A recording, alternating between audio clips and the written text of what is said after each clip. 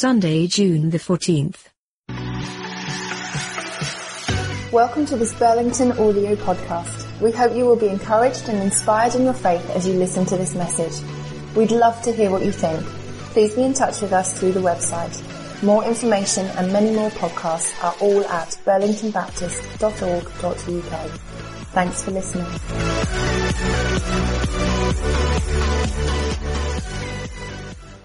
We're continuing this morning our series Encounter, looking at people that encountered Jesus and then taking their experience and seeing what we can learn from it, but also entering into the experience so that we can encounter Jesus for ourselves.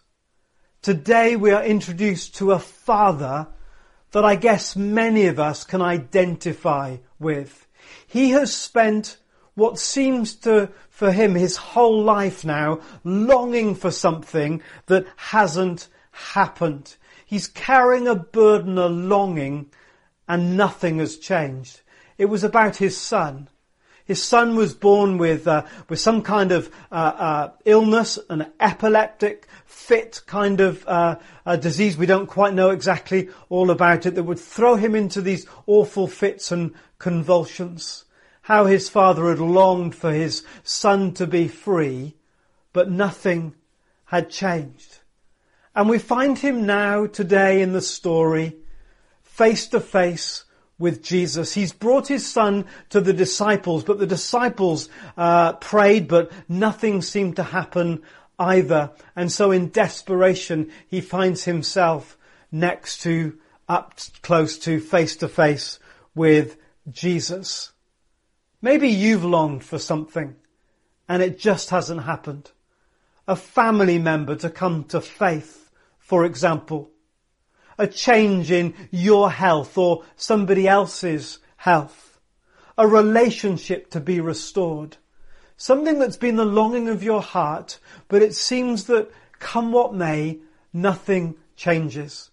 And like the father in the story, maybe you've gone round the cycle of hope and despair. It's a familiar cycle.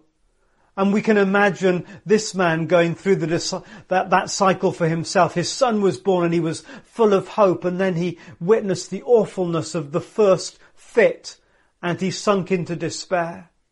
And then his hope was raised as he took his son to one doctor or another doctor in the hope that they would be able to help, but nothing changed the boy's condition. And he was plunged back into despair. Maybe he hoped that when the child grew a little older or started education, that somehow things would get better, but they didn't. And so this trying to hope and then getting plunged into despair became a pattern. And maybe that's something that you can relate to. You hope for it and then it doesn't happen. You hope again and it doesn't happen. And each time it gets harder to hope. And the rut, the groove of despair, the pit of despair gets deeper until you almost give up hope. Nothing will change. I feel hopeless. And you don't even afford yourself the opportunity to hope again for fear of the depths of despair that are just around the corner. And so with this father and son, but now they're face to face with Jesus. And Jesus talks about anything being possible with God for those who believe. And somehow it gets to the heart of the matter for this man. He realizes that deep in his heart he does believe, but that belief has been covered with many disappointments and moments of despair. So his belief is covered now with unbelief. And he says, I do believe, but honestly, please help my unbelief. And that's what we discover with Jesus in this encounter, that Jesus helps us with our unbelief. He helps us when we've got ourselves to a place we don't even dare to hope. We don't even dare to believe again. So what about you? Maybe you recognize in this story that you believe, but that belief has got lost under layers of unbelief. Maybe you've been longing for something and it hasn't happened, and unbelief has kind of covered over you like a cloak. Maybe during this pandemic you believe, but seeing so many people going through such difficulty and so many people dying, suddenly waves of unbelief have come over you, and that belief is almost lost under that blanket of unbelief. Whatever it is, I guess we can all recognise that deep down we believe, but that belief can so easily get lost under layers of disappointment. So join with me, would you, with this man as he meets Jesus. And he says to Jesus, I believe, but help me. Help my unbelief. So having looked at the story in this encounter series, we're now going to enter the story for ourselves that we might encounter Jesus the way that that man did. So get yourself comfortable and perhaps join with me in this moment of reflection, of recognizing the presence of Jesus with us, recognizing that there are things that we've longed for and we're disappointed. And maybe we've lost hope. And maybe what's covering us at the moment is not so much our belief and our hope, but our unbelief and our sense of hopelessness. Let's just be honest with Jesus about that now. Lord, I believe, but help my unbelief. Help my sense of hopelessness. And then let's pause and look and listen as Jesus comes alongside to help us in our unbelief. Maybe it's a promise from the scriptures or a word that he's spoken to us over the years that he brings to mind in this moment. Maybe it's the reassurance of his presence. We can feel him with us just now in all our pain and sadness and disappointment. Suddenly now we're aware that God is with us. He's still faithful. He hasn't forgotten us or left us. Maybe just in the quietness, as you recollect perhaps a promise or you know the assurance of God's presence. So you allow him to touch you. And where there was despair and disappointment and unbelief, a little flicker of faith begins to grow. A little bit of hope. A little bit of possibility. And then in our mind's eye we remember the rest of the story, that Jesus then touched the boy and he was speaking to the Spirit, and the boy was instantly healed. One word or one touch from Jesus changes everything. And we remember that at this father's moment of greatest despair, breakthrough was just around the corner. And so it causes faith to rise.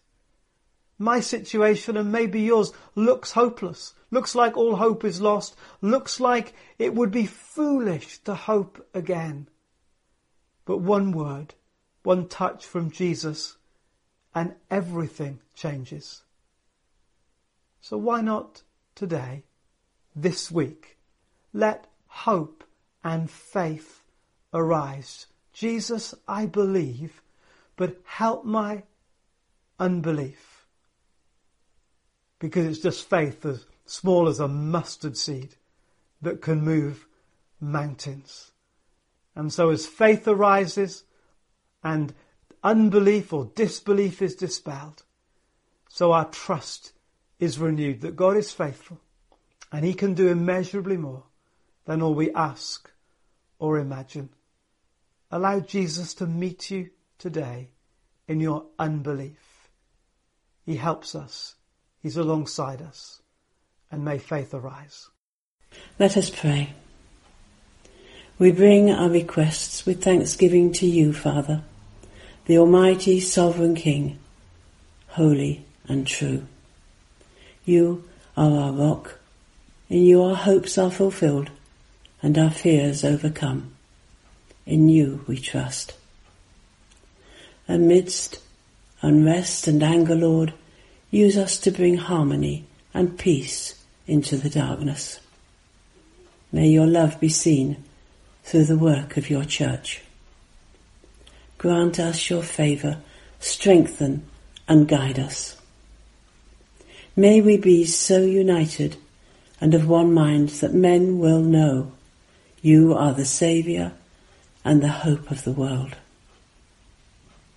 Forgive us, Jesus, when we are unloving, selfish and greedy. Forgive us for being closed or unresponsive to the needs of others.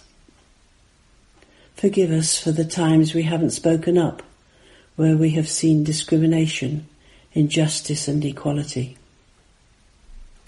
Where there is hatred, Lord, let us bring love. Father, forgive this nation and pardon us for all that is past. Allow us an acceptable way to make amends. And where there is injury, enable forgiveness for the injustice. Your kingdom come. Your love in place of war. Your love in place of revenge, hatred and distrust. The pain and uncertainty of these times has caused many to doubt and disbelieve. Holy Spirit, where there is unbelief, bring true faith. Where there is despair, bring hope. And where there is sadness, bring joy. And Jesus, we pray for the end of this coronavirus. We pray that an effective cure will be found quickly. Lord of mercy, grant healing to the sick and consolation to the bereaved. We ask your protection over our loved ones, for those in hospital, in care homes and alone at home. Dear Lord, be with them, a real presence in your love. We pray for governments and health authorities. They need your wisdom and guidance as never before. We pray for leaders of all countries. May they take appropriate steps for the good of the people.